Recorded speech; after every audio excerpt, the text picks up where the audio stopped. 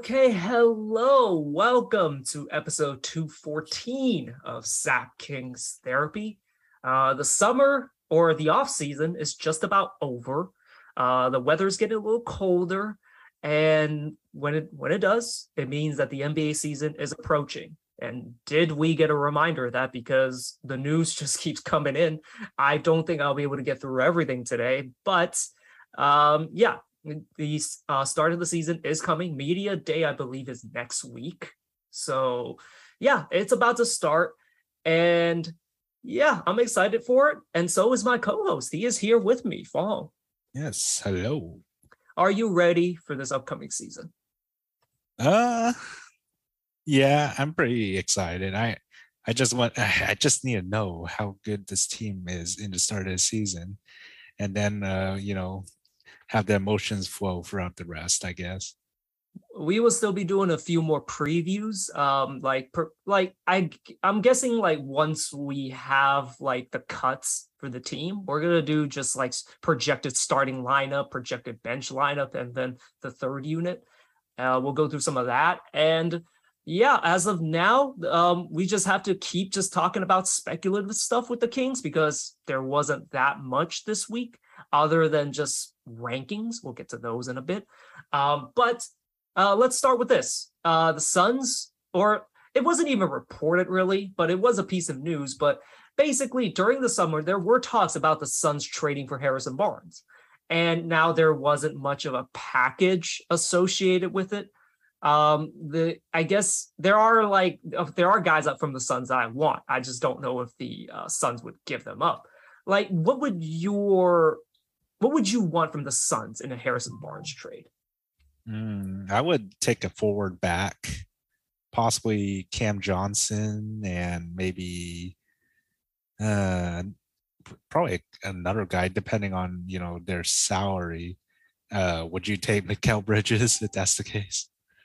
Why is that a question? Fuck yeah, I would take my Mikal Bridges. You kidding me? No, they're not giving up Mikal Bridges in that. They probably would give up Dario Saric. Will probably be the salary filler for him. I forgot how much he makes, but I imagine it'd be close to being enough. So yeah, Dario Saric and Cam Johnson, like I would do that, like with no draft picks involved, because I don't think you'll get a draft pick from the Suns for that. I mean, you could squeeze one out of them, that'd be great. But like Cam Johnson, like he kind of. The tricky thing about him, he's actually more of a 4 than a 3, although he's about a 3 size player. But he can play the 3 is what I mean, but he's not really a 3. But he kind of fulfills a good portion of what Harrison does. He's got some size, he plays hard, he's a dead-eye shooter, so like he will be the perfect fit on this team, and you'll be getting younger, and that would check all the boxes. The issue is I don't know if the Suns even offer that package. Like were they even willing to give up Cam Johnson?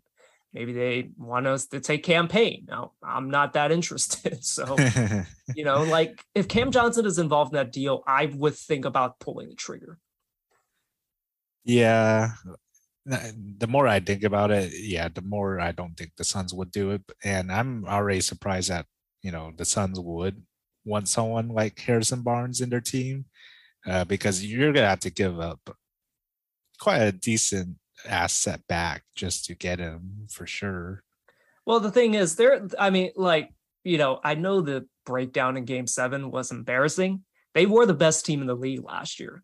And granted, I don't think they would have beaten the Warriors even had they beaten the Mavs, but like they are like a tiny piece away, arguably, from being a championship team. And Harrison Barnes kind of like, Harrison Barnes is a guy that will elevate you, I think, just enough to get to that level. Now, there's weird stuff that could happen, but like he is a perfect piece for a championship team, and it makes sense they would be interested in him. So there was that, but the reason why it never really materialized was the Kevin Durant saga. The Suns wanted to, keep all their bullets for a Kevin Durant trade. It didn't happen, so. I think late, after that, they kind of, called the Kings again and try to restart talks. But as you can see, Harrison Barnes is still on the Kings. So I assume those talks aren't going anywhere. Yeah, let's We'll see, but most likely I'd rather keep Harrison Barnes than whatever the Suns would be offering. Look at their lineup, and you have mentioned I don't think they would give a pick to us anyway. Well, like if I'm trading Barnes and just getting Cam Johnson back, I'm okay with that, honestly, because Barnes is in his last year of this contract. And if Barnes is not willing to sign an extension, I'd rather just trade him now, honestly. And especially if for a good piece, and Cam Johnson is a good piece. Ooh, yeah, that's interesting. Now that you mention it, I mean, we still have quite a few months away from the trade deadline anyway. So, I mean, anything could happen, and maybe the Suns will change their mind by the end of that deadline. Yeah, we'll see like what happens. There is a chance that Harrison Barnes could be traded midseason. And we'll just have to see what happens. Right now, it's just the dog. We're coming out of the dog days of summer, but still, nothing is happening on the Kings' front, other than a few signings. Quinn Cook and Kent Bazemore officially signed today. I honestly this is weird because like they've been announced for a while, on Twitter, but now they've officially been announced by the Kings. And one way you can actually keep track of this is checking the Kings' Instagram. That is literally, I think, how you have to track them. Unless you want to snoop through Twitter, but that's up to you. Oh, okay. I actually didn't know they weren't signed by from us until today. Really? Well, like the thing is, I actually checked on Spotrac. The only one that was signed about like 2 weeks ago was Dellavedova. Casey Alcala signed last week, and then Ken Bazemore and Quinn Cook signed this week. Still no details about those contracts. So we'll see. We'll see what happens. I'm not even sure if they announced Sam Merrill yet, actually. That's right. Geez, that's another guy I forgot who's in the team. Yeah. So things are like they're happening, but like there's such small things that they're not much to talk about. Like we knew about these signings for a long time, but training camp will start soon, and we'll see who makes the cut. We shall see. Okay. So CBS Sports came out with an article, a ranking, not really an article, basically giving their top 22 point guards. And if you're wondering why there's 22, I don't know. I would thought end at 25 or something, but they end at 22. And curiously, the Kings' rankings are, let's just say a bit controversial. Let's just say. So there are 22 players. So Steph Curry was number 1, Luka was number 2. Do you want to take a guess where Fox was ranked? I'm not gonna lie, he must have been ranked 22. He was 22, and Kings fans were really rightfully angry about it.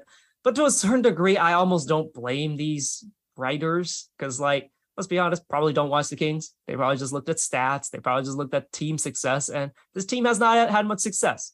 And when this team hasn't had as much success, the thing that it tells you is that, De'Aaron Fox is not a transcendent player that can elevate his team to the very top.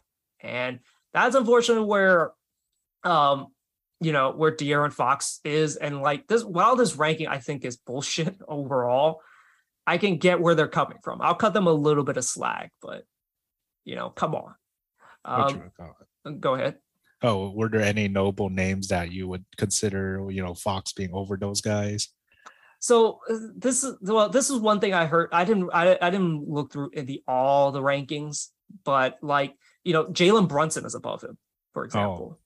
Okay. Jalen Brunson is a nice player, but you put Fox next to Luka, they're probably a better team. Just gonna assume that. That's how much I see. That's how highly I see De'Aaron Fox. But the next question: where do you think Halliburton was ranked? Ooh. And so you already said Fox was 22. So, he's not below. Yeah. I'm not gonna lie, knowing these writers, he must have been top 15. No, he was not top 15, but he was top 20. He was number 20. Okay, number 20. Who's 21, if you know?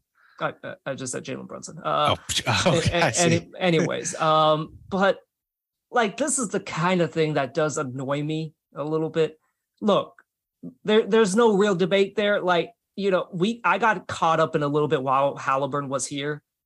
But like De'Aaron Fox is a better player than than Halliburton. Whether you want to talk about point guard skills and stuff, I think ultimately, just as a creator, I think De'Aaron is better no matter what. Mm-hmm. But like this love affair that Halliburton gets, and rightfully so, great with the media, really fun player to watch for the most part, and just a very like good player. But like he's the kind. Oh, sorry to cut you off, but like he's the kind of player where if you watch the highlights, he's wonderful. Like if you don't watch the full games, the full body of work, he's a wonderful like player. Like doesn't make mistakes, can shoot, can like amazing at setting up teammates, and like I get it. But if you watch the full games he disappears for stretches. I mean, granted, De'Aaron does it too. But like Halliburton will just kind of disappear for stretches, absolute sieve on defense. And, there are like drawbacks to his game that probably should take his ranking down a little bit, but the internet just loves Tyrese Halliburton. And I get it. Mm-hmm. Yeah. I mean, we all love Tyrese, of course, but what's more interesting is that, for the most part, or, for the most part of Halliburton's career, he also played in the same team as Fox. So, I mean, comparing them together, it's kind of, I would still say Fox is above Halliburton, and it's kind of weird to put him above Fox since Fox has shown more, I guess you could say, promise and upside to his game than what Halliburton has. And Halliburton in his own right is a great player himself, but Fox, I mean, he has shown a lot more, in my opinion. I remember getting into a little bit of an argument with one of my coworkers who watches the Kings. Well, he doesn't really watch the Kings, as he constantly tells me. But he was saying like De'Aaron doesn't pass enough. He needs to pass like Tyrese. And then I brought up to him, who are they passing to? Buddy Hield. They're passing to Buddy Hield, who's going to jack up a shot. Passing it to Davion, who shot 32%, I think, from three last year. And passing it to Chimezie Metu, who shot like 28%. Like, granted, Halliburton made it work, but like the record was pretty bad. Like even with both of them in the lineup, it was pretty bad. Like what I'm trying to say is that like the talent level wasn't there to like have them get the kind of assists. And of course, a point guard is supposed to get assists, and Halliburton fits that mold, but that doesn't really make him better than De'Aaron. Like, I know I'm kind of shitting on Halliburton here, but like at the same time, let's not get it twisted. De'Aaron is the better player. And, while it does say point guard, I think it's a bit of a stretch to rank him above Fox. The internet loves Halliburton. By the way, the internet loves Shai Gilgeous-Alexander. Let me check his ranking real quick. He was like in the 10. He was like 12 or something. Oh, really? Like you talk about a guy who doesn't win. Now, granted, it's not his fault at all, but at the same time, like if you use the Kings' logic, where like they just don't win, and just like that's why you have to dock the De'Aaron Fox points. Why does Shai like get, I guess, a pass on that? It doesn't make much sense. Let me see. Okay, this is also funny. Ben Simmons at number 14. That's funny. Yeah, Shai Gilgeous-Alexander, number 11. Jamal Murray, number 10. Hasn't played a game an entire year, but sure, he's number 10. That kind of reminds me, when you mentioned Ben Simmons, there was a joke about how he played more minutes in Call of Duty than him in the NBA 4. Look, I'm not gonna make fun of him. Like granted, I thought it was ultimately bullshit. Like there were mental struggles he was going through, and he did have a back injury. I don't know how he got it, but that's I'll give him a pass on that. And like Philly doesn't deserve any mercy. I'm sorry. Yeah. Like one of these days they are going to turn on Joel Embiid, because Embiid, like Ben Simmons, took a lot of heat off him. I'll just say that. It could be this year, it could be in the future. Who knows?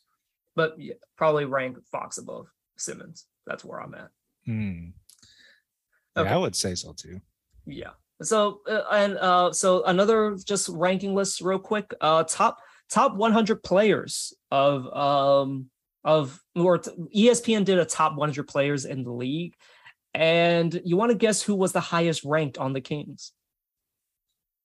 On the Kings currently. Highest ranked, huh? I mean, Harrison Barnes. No. He is on the list. He's number 74 out of 100. Interesting. And it's not Fox either. No, Fox is on the list. Yeah, but he's not the highest rank. He is not the highest ranked. Okay, Sabonis then? It is Sabonis. Yes, Sabonis is number 47. De'Aaron's number 54. You want to guess who the fourth player is? Who's the fourth man? Can't be Davion, right? It is not Davion. Although I am kind of jaded that well, granted, not really, because like he didn't have an amazing year last year. No. But Please don't tell me it's Monk. Monk is not on the list. Okay. Let's see who else.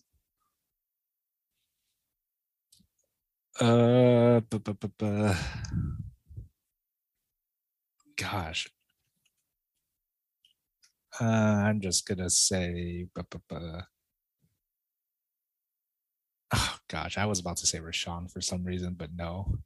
It's not the Richaun, year right? previous it might have been, but he's not on the list. Oh really? Kevin Huerter? No, he's ranked number 95. It's Keegan Murray, which honestly raises a bit of an eyebrow. Dude has not played an NBA game. He's somehow on this list, but hey, you know what? Why not? Maybe finally the national media is showing the Kings some love. Oh, okay, that's interesting, I guess. Yeah, I mean, like if he's like worthy of this ranking, the Kings are going to be in a decent position. Oh, okay. I didn't know they put rookies in so far. I mean, rookies that haven't played. I know we've only seen them in the summer league, so sure. I guess it's nice that we get a fourth guy in there, I guess. Yeah. Well, let's hope that the King. I'm looking for Kevin Huerter and probably Davion to make the list. We'll see. But I was surprised that Kevin Huerter wasn't on this list. But he's kind of been buried on the bench behind Bogey for his entire career. So I kind of get why he's not there. But I think he'll make this list this upcoming season. Oh yeah. Okay. So just to jump over to the Celtics for a little bit, Robert Williams has a procedure on his knee. I forgot what the procedure was called, but he is expected to be out 4 to 6 weeks. Basically, he's going to be out of training camp and he's going to miss the start of the season. Now, the reason why I bring that up is because they probably are going to need a center to, kind of just fill some minutes. And I just thought like, we have an abundance of centers. So would they be interested in a Richaun Holmes or maybe even Alex Len? Do you think is there a player you would want back from the Celtics if a trade were to happen? Oh gosh, that's tough. I mean, first thought would have been always Jaylen Brown, but that's impossible. But looking at their roster, would you take Danilo? I'm kind of. I want an actual because like Danilo, I don't know if you heard, tore his ACL, so like he's actually just out basically. Like I mean, like to just get off some salary. Like I would have done it like earlier in the off season, but right now I wouldn't do that. Like Rashad is still a useful player. Like people kind of forgot about that. And like if you were getting like Danilo back, I'd rather just keep Richaun. There are salaries I think kind of no, actually I think you need to put another contract in there. How about Grant Williams? Grant Williams is interesting. You would need another player, and I actually looked at the salaries. The salaries is actually really hard to do without including Derek White. Oh, really? Unfortunately, so. while I just brought that up, and it's actually kind of a pointless question now, but there is basically nothing I want back from the Celtics that would make this worthwhile. I would actually love Grant Williams on this team. Like he is gonna become probably a PJ Tucker type player. Mm-hmm. Yeah, I mean, I'm looking through the roster right now, and yeah, I can't really say what names to be able to be traded to us for Richaun, to be honest. One team, however, sorry to cut you off. What were you about to say? Oh no, just go on.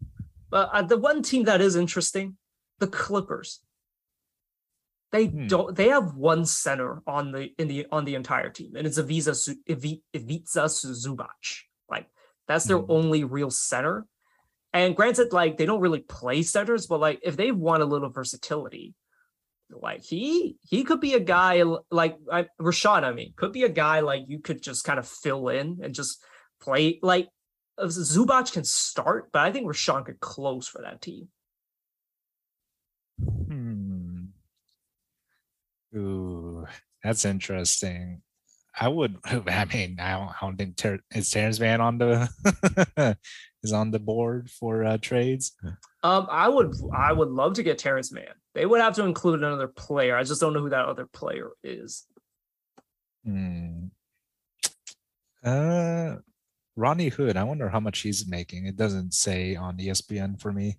Yeah, it doesn't say. I mean, Ronnie Hood's kind of done. I don't think he'll be any useful or of any use. Terrence Mann is the prize that I want. Like, I guess you can maybe, do an Alex Len if they want Alex Len for some reason, but like the issue is they don't play centers. And, Alex Len is not a versatile center. So, well, I don't know. Yeah, could be interesting, but I mean, there's no talks about that so far. So we'll see, I guess. But more than likely, Richaun is gonna be on this team, and he fills a bit of a need on the defensive end, and like hope he has a bit of a bounce back year. Yeah. We'll see. I feel like both Richaun and Harrison Barnes are gonna be traded by the deadline. I'm not gonna lie. I don't think both. I think one of them. Which one do you think will go first? I feel like Harrison. I feel like Harrison too, just because more teams have a use for him.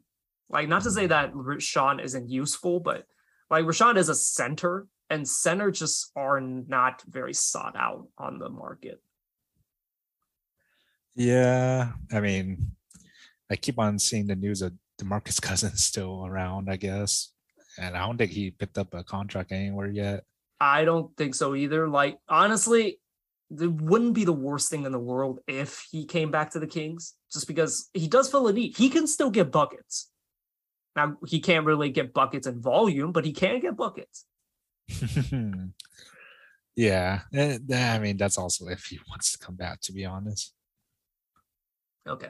All right. Let's move on to the next point on my notes. So, it was announced that the CBA negotiations is getting close to an agreement to allow 18-year-olds to be drafted, to be eligible to be drafted once again, starting in 2024. Now, that does not mean that the one and done rule will be gone, but it does kind of lower the draft eligibility age from 19 to 18. So they would still have to do 1 year of, I think after high school or like something. They basically have to do 1 year of some sort, I think like either college or professional basketball.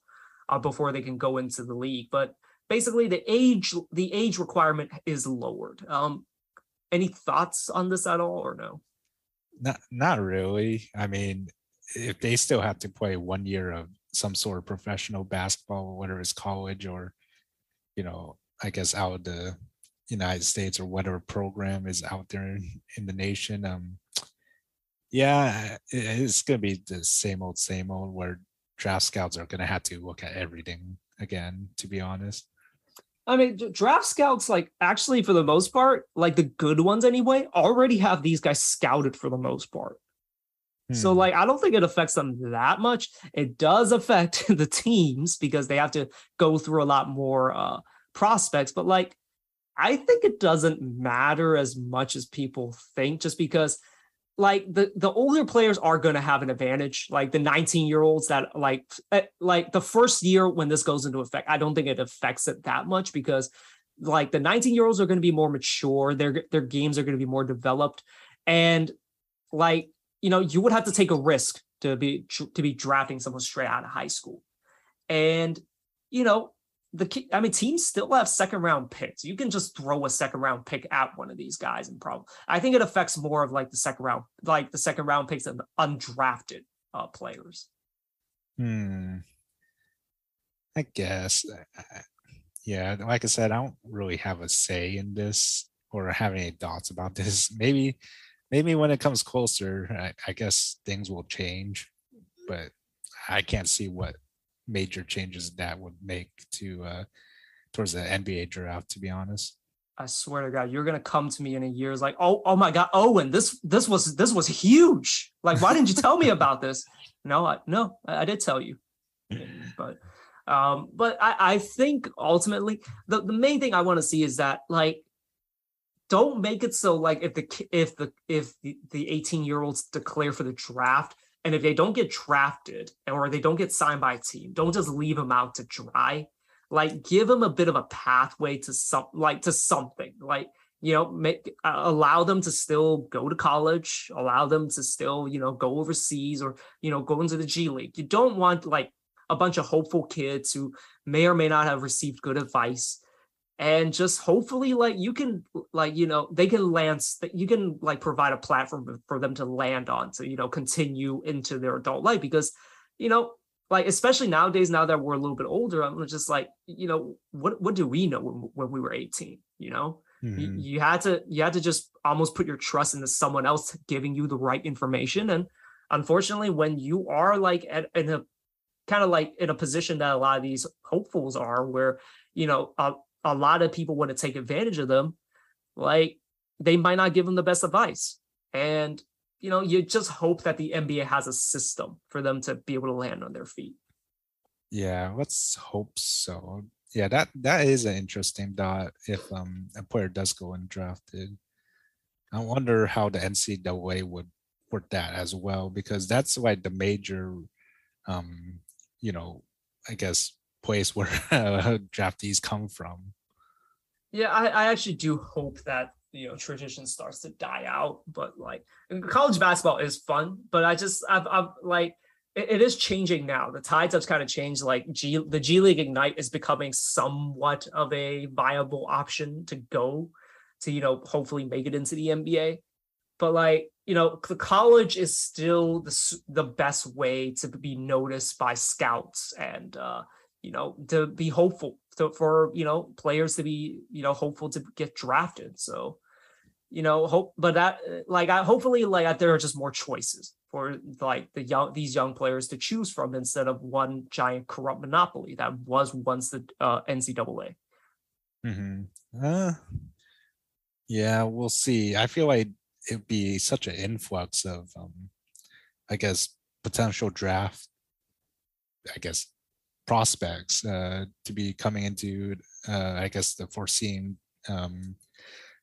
drafts, I guess. Yeah, I mean, again, I think ultimately it only really affects the mid first round to like the second round. There'll just be more talent in the pool, and like the right teams will be able to identify the right like players no matter what. I think. One of the rumors that I heard like back in the day, why the one and done rule was even implemented back in the day, was owners just could not help themselves but draft like 18-year-olds. You have success stories like Kobe, like KG, like even like Josh Smith, Lou Will, and those guys. But then you have like the ones you never hear from again. And like apparently like general managers and owners just said, can you just put this rule so there's something to stop me from just drafting these guys? Oh. Yeah. I mean, to be honest, most of them I mean end up in the G League anyway to develop something, I guess. And I hope that some of these guys would end up getting developed, I guess. But yeah, it's it's gonna suck if there's a lot more I guess more potential draftees that ended up left out after 60. Yeah, we'll see how this works out. But like, I mean, the reality is this is to get Bronny James in the NBA. I don't know. Like, I don't know how good he is. I've not heard great things. I heard he's maybe a mid first rounder, but he's probably going to end up on the Lakers. I don't even think they have their draft pick during that year. Well, we'll see how it works out.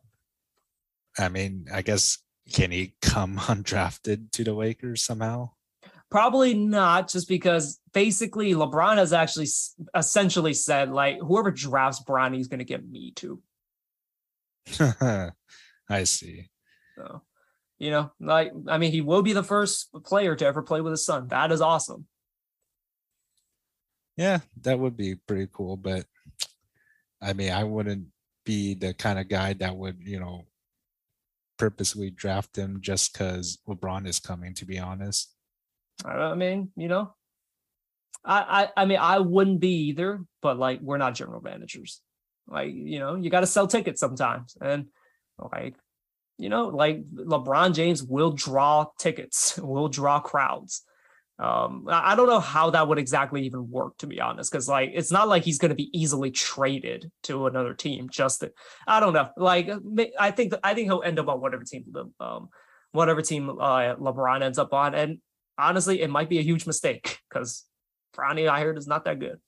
Yeah. Can you imagine why LeBron takes a vet minimum to whatever team Bronny goes into? What? Why the hell not? I don't think he'll give up the $40 million that he's set to make, but why the hell not? He's got money. Yeah, that'd be interesting, Dot. All right. Okay. Well, so the big news of today. So I have a horrible track record of this. It seems lately. When Vince McMahon announced he was retiring, I was like, yeah, sure, whatever, bro. When the sexual assault allegations came out about him, I was like, he's too powerful to be canceled.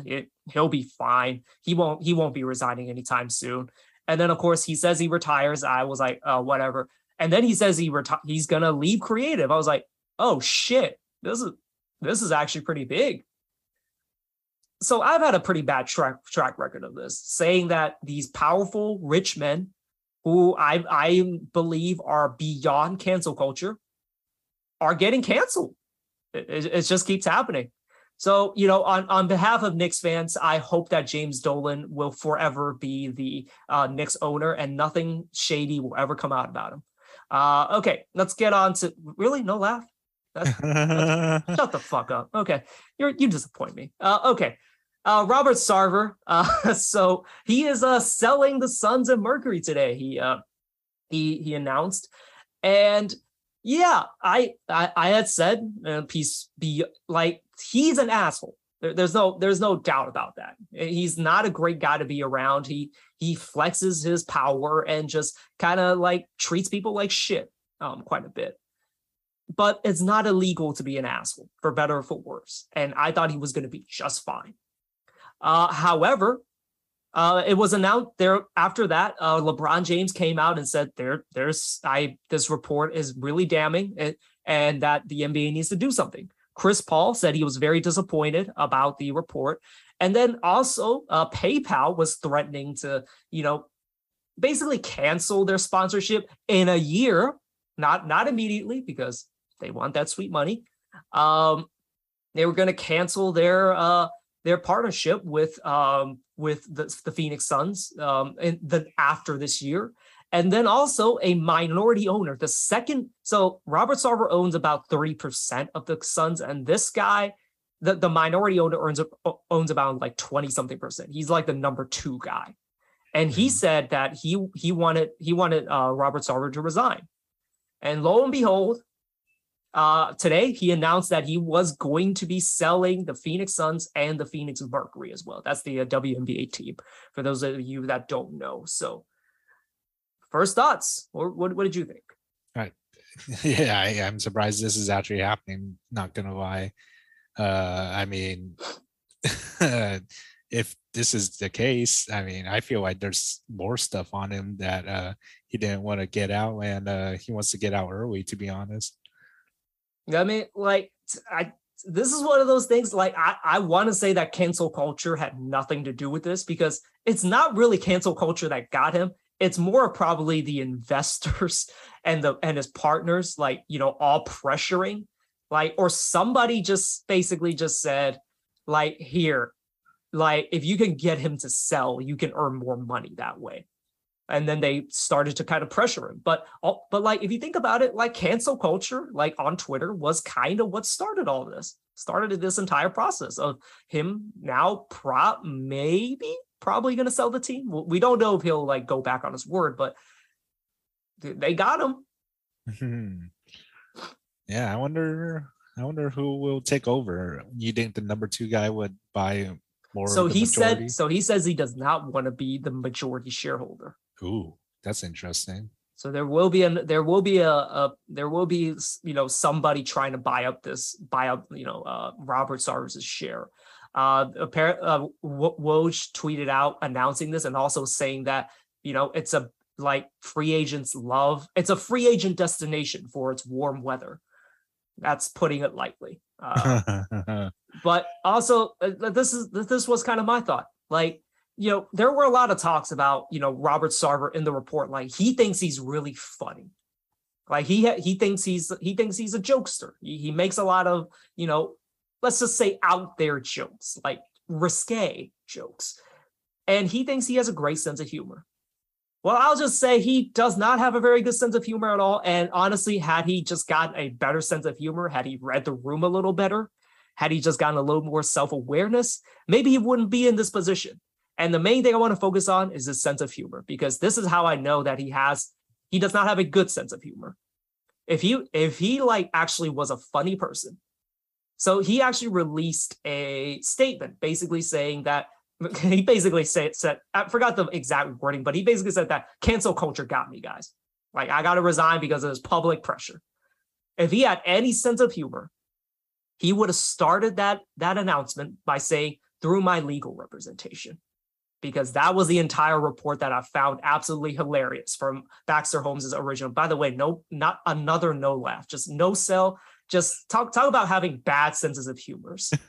I mean, I'm very interested in what you were going to say. That's why. Yeah, if you were listening, you would laugh. Okay. Anyways, so, like, that's just how I know he's not a funny person. He thinks he's funny, but he's just not funny. He is the Joker. He is Joaquin Phoenix. You know what? Joaquin Phoenix probably had better jokes than him, than what he told. Anyways, ultimately, I guess it's a good day for the NBA. Now, it is up to him to actually sell it, and we'll see if he actually, like, backs out of it. But if he does sell the team, hopefully it's to a better owner. Like, we went from Donald Sterling to what's his name? Steve Ballmer. So that was a pretty good thing. And let's see who decides to flex some money and just buy up the Phoenix Suns. It's a winning team right now, and it's not common that a winning team is up for sale. Yeah, that'd be interesting. I mean, it's probably someone that we don't know. I'm gonna assume, right? I don't know. I don't know enough rich people to know. I'm just gonna take a wild guess. Jeff Bezos. Elon Musk. All right, let's change it up now after that wondrous transition into commercial break. Okay, so let's go over to some football. We did want to talk about football last week, but we forgot, unfortunately. Probably a good thing, because I would have been laughing at you because the 49ers lost last week, but this week they won. However, bad news coming out as Trey Lance is out for the rest of the season with a broken ankle. Jimmy G, back from the dead, will probably be the quarterback going forward, I think. So what are your thoughts? Yeah, I mean, it sucks that Trey Lance has to go down with a season-ending injury, but, at least we still have Jimmy as the backup. I mean, he's getting paid a pretty good price to be, that quarterback where he was, in the past few years we had him. But yeah, I don't mind him. Just so it was a little concerning that the second half was pretty scoreless until the end. But hey, it is what it is. We won against Seattle. Big plays by the defense, definitely. Pretty good runs by Debo and catches by Ayuk. So yeah, overall I could see this working out, but we'll see, because Jimmy still has the tenacity, not tenacity. What's the word? I guess the same problems that we've had in the past. In my opinion, he still kind of throws either too high or too low for a lot of receivers. So too high is what I always hear with him. Yeah. It's either, for me, it's like too high or way too low. So yeah, so there was quite a few throws that I saw that were like, ooh, we could have gone picked there or there or there or there. But surprisingly, no interceptions or major turnovers by Jimmy as our quarterback. Yeah, I mean, it's come to this. Like, I guess the 49ers were hoping that Trey Lance was the future. I mean, that future is going to have to wait for just a bit. But, hopefully he does make a full recovery for next season. But this season, do you think that, the chances of the 49ers winning the Super Bowl, do they go down at all for you? Yeah, I'd say so. I feel like they still have a decent chance of making it. For Trey Lance, I mean, I kind of wish he got this full season to play, because this was supposed to be his developing season. Then next season we'll be like, okay, this is what we got to do to make it back to the Super Bowl. But since Trey Lance is out, it's pretty much how would I say it? I wouldn't say it's back to square one. It's more of, we're gonna do what we that we've been doing for the past few years, and hopefully get far, I guess. So square two. Yeah, it's pretty much the same team, really, since last year. Just a lot better acquired defense, I'd say, and a few pieces here and there. I mean, you guys were close, to making the Super Bowl, and could have had a good chance of probably even winning the Super Bowl. You guys were a play or two away. So, I personally, I don't watch enough football to really know. I think you guys are fine. Although personally, would probably want you guys to lose, just because y'all obnoxious. I'm a little more disappointed that George Kittle is out. But it is what it is. He is in my fantasies. So, and funny enough, I really thought Jimmy Garoppolo was going to score more points in fantasy than my starting quarterback, which is Kyle Murray. Which, my gosh, he was pretty much god awful for the first few quarters. Then he popped off in the fourth and overtime. Was he the guy he was the one that played against the Raiders, right? Yeah. Was he the one that literally the guy stopped and he just ran into the end zone?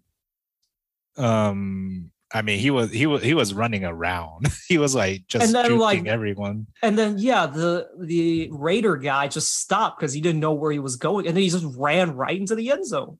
Yeah, I mean, he those kind of quarterbacks, the tricky ones, they get you points, definitely. But being a quarterback that runs, which is kind of like what Trey Lance is, I guess, trying to develop into, kind of like that secondary running back type player. Yeah, you could get injured pretty badly, and yes, surprisingly, I'm surprised he didn't even get touched till. Why he didn't get touched at all, actually. Well, unfortunately, yeah, he's gonna have to sit, and yeah, I do feel for 49ers fans on that one, but on to the next guy, and you guys have a pretty decent second option now. Granted, once you get closer to the playoffs, that's that's where it gets a little shaky. But Mhm. you guys aren't in a bad position, so Yeah. don't fret too much. Enjoy what was a wild weekend, because I watched the highlights back, and there were 3 games where like the other team came back, or like it was like really close, and then all of a sudden the team that was down actually came back. I think Dolphins came back against, who was it? Mhm. And then I think Bengals and I already forgot. I forgot the names. I know the Dolphins came back, and then the Cleveland Browns blew it against the Falcons. That was really funny. It was a crazy weekend of football. Yeah, pretty crazy indeed. Yeah, definitely the Dolphins one. I forgot how many points they scored in the fourth quarter alone. Like it was a absurd amount. Wasn't it like 28 like to 2 or something like that with like 11 minutes to go or some shit like that, and then they somehow won? Yeah, something like that. It was a high scoring game, and it was like what, a possession in terms of points difference. So yeah, it was a it was a pretty close game for sure. Cleveland, what a city. Okay, well, that's enough for football. Let's transition over some wrestling. Now, not much has happened thus far this week. Although, for those of you, sorry if you haven't watched AEW, Paige or Soraya just debuted on AEW. That's actually pretty cool. But the reason why we're talking about wrestling is because Fong actually went to the this week's Raw in San Jose. Yeah, SAP Center. Okay, yeah. How was it, first of all? And did you enjoy the experience? I mean, I of course I've been to other Raws and SmackDowns and etc. But I gotta say it started real high. The bar was set real high with that Bobby Lashley and Seth freaking Rollins for the United States Championship. Started real high. It was a good match. It felt long, not gonna lie. It was about a 20-minute match, I think. Yeah, I was like a lot of whatchamacallit, fake outs and whatnot. False finishes. Yeah, false finishes. Especially what is it? Lashley stopping Seth's stomp. I was like, what? He could do that? Well, he have you seen the muscles on that man? He has muscles in places where I didn't know you could get muscles. So yeah, that was a first, I would say, ever. I want to say it was the first ever that anyone would stop Seth stomp like that. So that was interesting. I kind of didn't expect Matt Riddle to come out, to be honest, to distract Seth. Well, now if you did watch the game, you would have expected it. Watch the game. I mean, watch WWE in general. You would have expected it. I see. So yeah, I mean, I was wanting Lashley to win to retain. I'm assuming he's a face, right? He is a face, yes. So yeah, I mean, he deserves the win. I would say it was a very good match. Like I said, it set the bar high for the rest of the Raw for me. So yeah, the rest of the show, in my opinion, it kind of dwindled down a little, kind of calmed down, but definitely this was, I want to say, one of the best matches of the night. It probably was the best match of the night, but the other part that I heard a lot of news about, I'll be honest, didn't watch the show. I watched the highlights, don't even remember what was on the highlights, and then listened to a little bit of Wrestle Talk. But the other segment that Wrestle Talk specifically talked a lot about, the Dominic Mysterio promo, there were a lot of boos going down during that time. What was that segment like? Yeah, it was loud. Everyone was booing, and to be honest, don't know what the story was behind this, other than him and Rey Mysterio are somehow involved in all of this, and whatever Rhea Ripley has, whatever cult she has, I don't know, to be honest, but. Yeah, it was some of the loudest boos I've ever heard on a guy that I didn't expect to get that loud of boos since, the ending of Hell in the Cell in Sacramento. So that was incredible, but not in the way not in a good way. The Hell in the Cell match, but did you see the was it the Judgment Day entrance with like the purple angel wings? Yeah. like when that one part where it goes, duh, is that like a really loud sound? I'm not gonna lie, the SAP Center's audio system is terrible. Like there's some parts where I couldn't understand the wrestlers when they like did their promos, especially whatchamacallit, especially what's their group's name? Judgment Day. Mm-hmm. Yeah, especially when they were doing their promo. I was like, what are they saying? I couldn't understand half of what they're saying just because the audio was terrible in that arena. Well, I am just wondering, like, because that sound effect on their entrance, like when it goes, like you can always hear the crowd go, "Whoa!" Like that. So I always wonder if that's like a really loud sound. Because I remember when we went to a No Mercy, I believe in 2016. Mm-hmm. Like the opening pyro, like that was an incredibly loud sound. Actually, I did record their entrance, so maybe I'll look back in it and see if I could catch it. But ultimately, like, did you have a lot of fun on that episode? Because, like, well, one of the reasons why I didn't want to go, part of it is it is in San Jose. I just didn't want to drive all the way out there. But at the same time, like, Raws and SmackDowns, they're such a crapshoot in terms of quality. Like, you can never really predict if they're going to be good or not, or if it's worth your time. Sometimes it legitimately could be the worst waste of 3 or 4 hours of your life. Yeah, in my opinion, I kind of was dozing off in some of these segments and matches, not gonna lie. So it was overall okay. Like I said, the Bobby Lashley match kind of set the bar very high for me, and the rest of it was just hit or miss.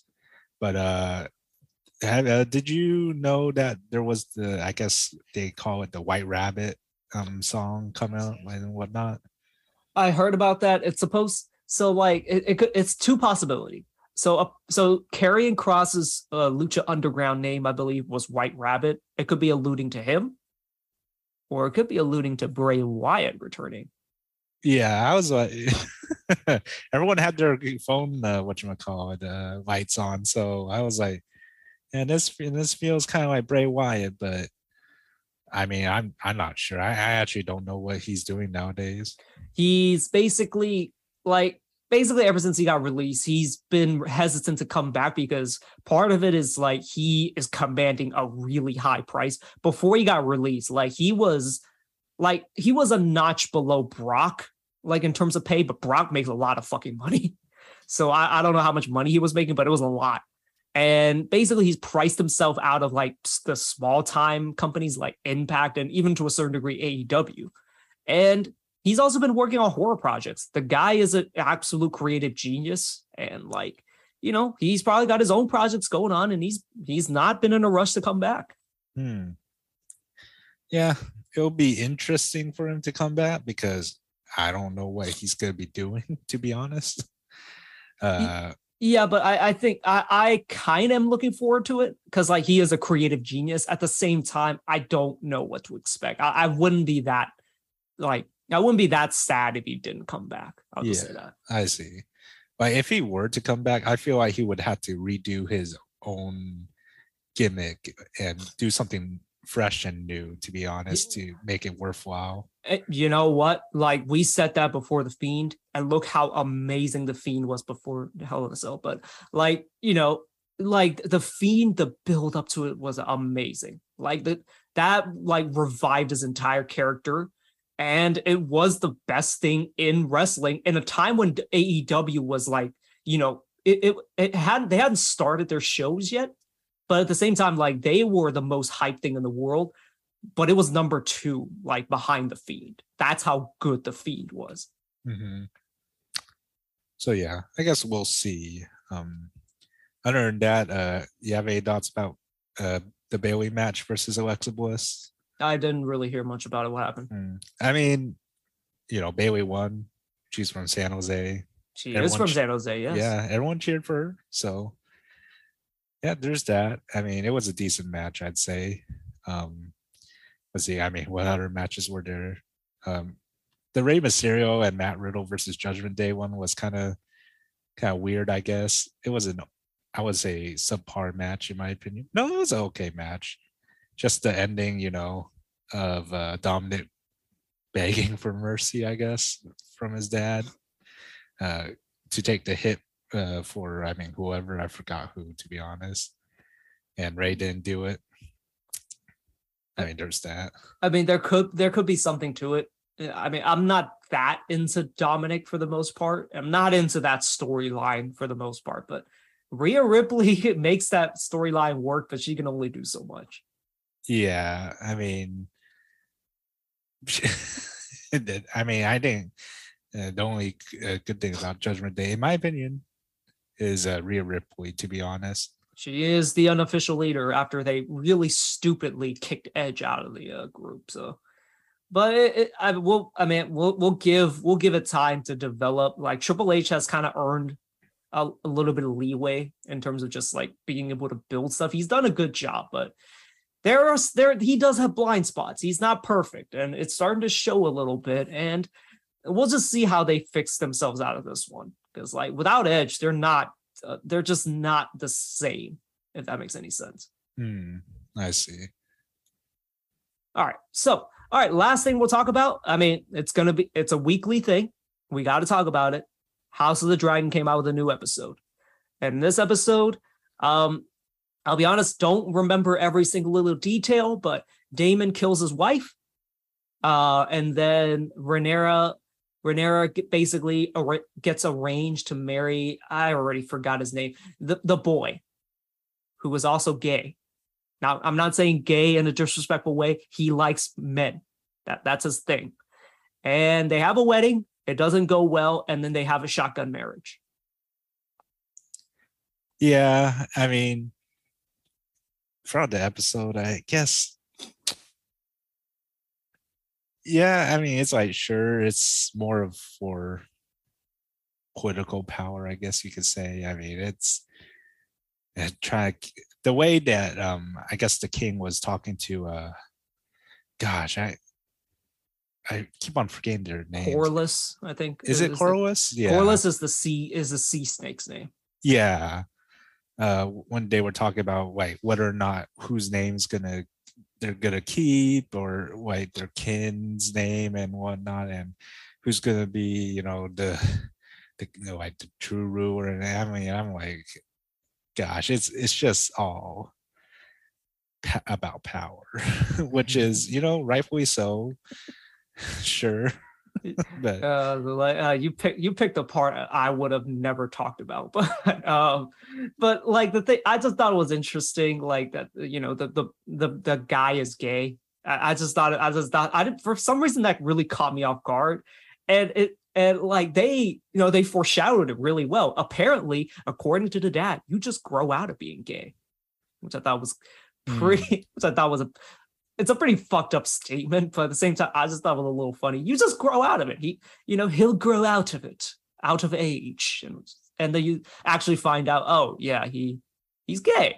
Like, you don't grow out of that. No, that's not how it works, Mr. Sea Snake.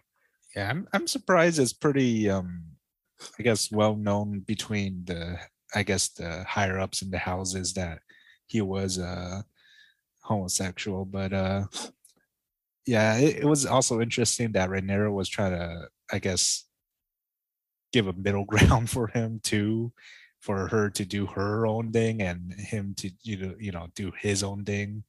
But I mean, when it comes down, but his side bitch had his own motives. Yeah, I'm not gonna lie, that threw me off too when they happened. Because I already forgot his name. What's the dude? What's homie's name? Sir Kristen? Sir Kristen. Come on, Sir Kristen. Come on, man. You got the best gig going, and you're gonna get all emotional. You're gonna catch them feelings. Is basically what he did. Yeah, it's gosh. Like, I know he was upset about I'm already forgetting names too. What's the guy's name that pissed him off? I actually don't remember his name. It's just from we'll just call him the lover. The lover, yeah. I mean, he pissed, the lover pissed him off, so Like, here's the thing. I can't look. I can't be in his shoes, like being taunted that way. He pushed a certain button with what he said. But like, man, like that's what set you off. Come on, like it wasn't that direct. I thought, like, the insult that he threw at Kristen. I feel like he was more upset on Rhaenyra choosing the crown over him because he did ask that they both should run away from all of this. So look, listen. I'm not in a position. I'm not in a position that Sir Kristen is. I don't know how he feels. I'm just saying, you get to fuck the queen, no strings attached. Why are you complaining? I'm sorry. I feel no sympathy towards Mr. Kristen.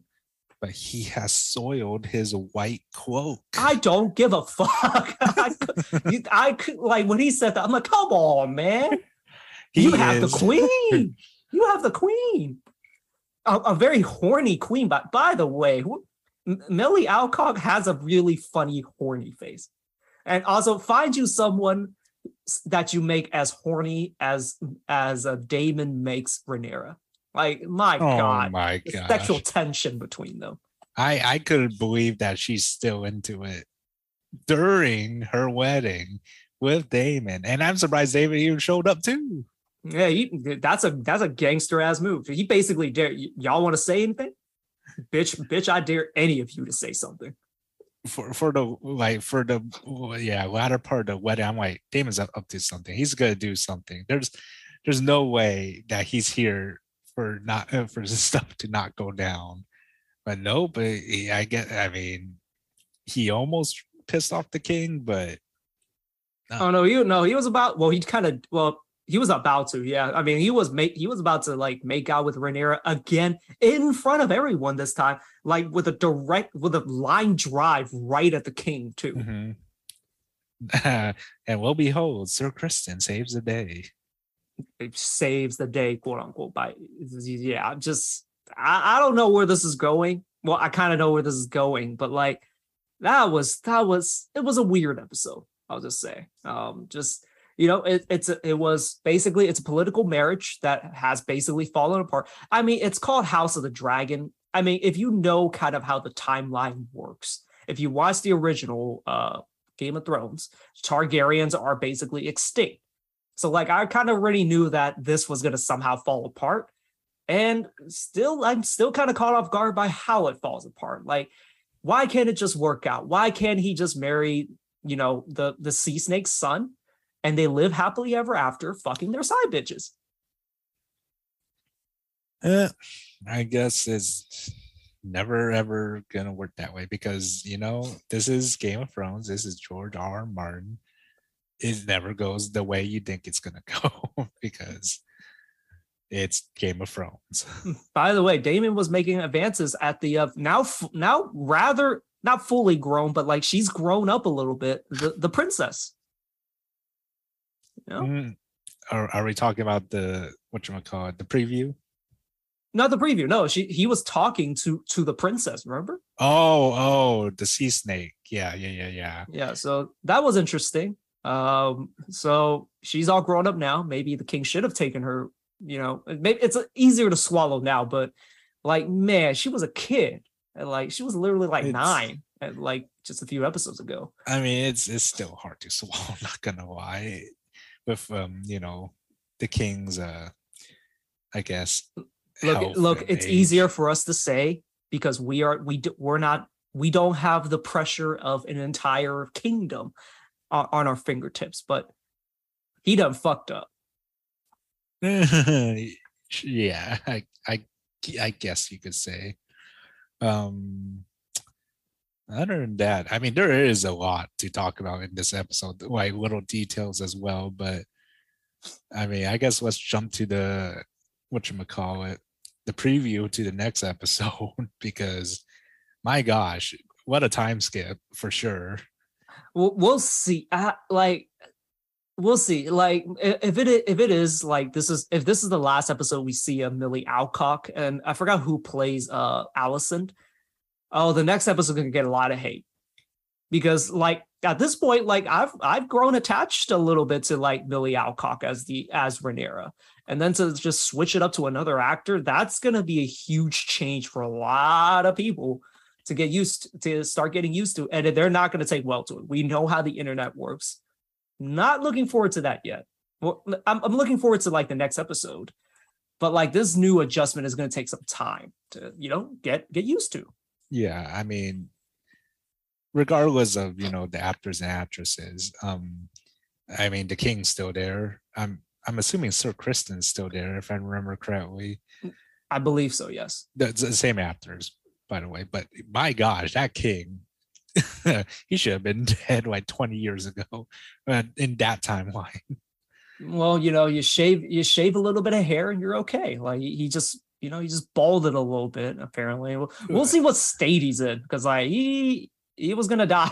Like, he was gonna die. There at is the end of the episode. There is no way those leeches helped him survive that long. He has to have that I guess herbal medicine that one other nurse was mentioning to I guess the head doctor. Well, whatever he has, like maybe chemotherapy, I don't know, like since he's balding, but like whatever he did, it seemed to have worked, and he lasted long enough for them to change actors. Mm-hmm. And let's see, for sure, Rhaenyra, well, it seemed like she had kids, but we don't know who yet, I guess. I'm guessing it's the sea snakes.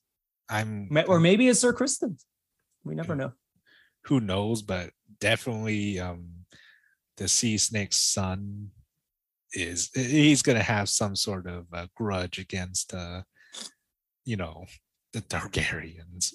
By the way, how the hell did that guy even realize? He just looked over and said, "That's the side bitch. That's him." It's just, how do you tell? Like he's not even looking that way, really. Like maybe like there's a bit of a scornful eye that he looks at Rhaenyra, but at the same time, he looks at him for like a second, or looks at her for like a second. Is like, that's the side bitch. That's him. Yeah, that is weird. I mean, I guess there's not that many guys that they could have thought of, or because Sir Kristen's been around Rhaenyra pretty much 24/7 at this point. I'm surprised they haven't heard about the talks about Daemon with Rhaenyra. Well, they probably did, but probably just. It's weird how news spreads around the realm in the world of Game of Thrones. The Game of Thrones has always been interesting. How like the word, like they had these. It's not been talked about yet during this series, but there's what's called Master of Whisperers, and it's like it's literally the Game of Thrones version of Shams and Woj, guys that just know everything and just tweet out everything to like their masters essentially. And they haven't done it yet in this series, but I'm interested in if they're going to incorporate those guys, because they do mention them earlier in the first episode or so. Wait, how do you even get the information? Because ravens, birds. Oh, I'm surprised they haven't acquired this type of technology in this era. I think it is here. I just think they haven't talked about it yet. That's interesting, I guess. I mean, like you said, it hasn't been talked about yet, but so far, I mean, I think we got enough information from it, each and every one of them so far. Yeah, I mean, I'm excited for next episode. We'll see if they change the actors in the next episode. These are appointment viewing, and always looking forward to the next episode. They know how to end these episodes just perfectly. Yeah, we'll see. Hopefully, I'm assuming there's going to be 6 more episodes, or however many, because I actually do think I could see the season ending soon with this kind of time skip. Yeah, we'll see. I mean, I assume it's going to be around 10 to 12 episodes, maybe like 8 to 12, but they haven't been very long episodes for the most part, so I'm going to assume it's around 12. Mm-hmm. Yeah, so far all the actors and actresses played a very great role in whatever character they're playing. just still want to see what Damon's scheming because that's still kind of in the air so far. Yeah, he seems like he's gonna last for a while. He ain't gonna die anytime soon. Mm-hmm. Okay. All right. Anything else you want to talk about quickly before we call it an episode? Not that I know of, but since football has started, I mean, I'm wondering how WWE is faring off because they had a horrible Monday in yeah, terms of ratings. There was 2 football games on that Monday. I thought it was 3. No, I'm pretty sure it was 2. It's 2. Okay. Well, either way, it really affected Raw. Yeah. So, there's no Friday night football, I don't think. But if that's the case, geez, that'd be terrible. But yeah, other than that, I don't think I have anything so far. Still, of course, waiting for news to come out. I mean, football season is here, so I'll be watching that closely. In terms of WWE, I'm still trying to catch up. Not gonna lie. Trying to catch up, and you never will, because you'll never watch it. I think we already figured out the patterns of this. Well, I guess the one thing I did buy. So there's this website called Surrealix, and they basically make these really creative ass jerseys regarding players. And I originally wanted to get a Rayquaza jersey for one of our buddies. With his custom name on it. Unfortunately, that was sold out, and I believe the option was like Jason Tatum, and I don't know if he'll like that. Ended up not getting that. However, I did see that they had an Oakland Steph Curry one with Squirtle. And then I saw it was one left in stock. And out of impulse, I bought the jersey. So now I have a Squirtle Oakland jersey with Steph Curry's name on the back. So that's what's happened. That's something I did this weekend that I don't know if it'll be a good purchase. And also it's a bit on the tighter end because I ordered a small. Oh, is this like the actual official jersey is just drawn or printed on top? No, it's a custom jersey. Oh, so it's not like the official jersey. It is not the official jersey, but it is fucking cool. I now own a Squirtle Oakland Steph Curry jersey. Do you own a Steph Curry Oakland Squirtle jersey? I don't think I will ever. Then you can suck a fat one. I am now superior. Okay. All right. Well, that's my story for the week, I guess. Just a bad impulse buy. What's the word? Purchase. There we go. So that's a bad impulse purchase, but I kind of don't regret it. Okay. Well, other than that, I guess we'll see you guys next week. Probably next week. We are planning to record a Naruto episode, but that probably won't be published this week because it's a lot of work to actually like watch all those episodes and then like take notes and then actually like produce it. So that'll probably take a little bit of time. It'll probably drop like sometime next week, but we will have an actual episode next week before we ramp up to probably 2 or 3 episodes a week once the season starts. So that's the plan. Hopefully you've enjoyed these kind of longer form episodes. It's been actually a really rough summer for the most part, just in terms of content, but we managed to make it through and we're about to start the next season. Okay, I'm excited. Yeah, as so I. Okay, well, thank you guys for listening to this one. We'll catch you guys back on the next episode, which will probably come out next week. Yep. Well, we'll see you guys later.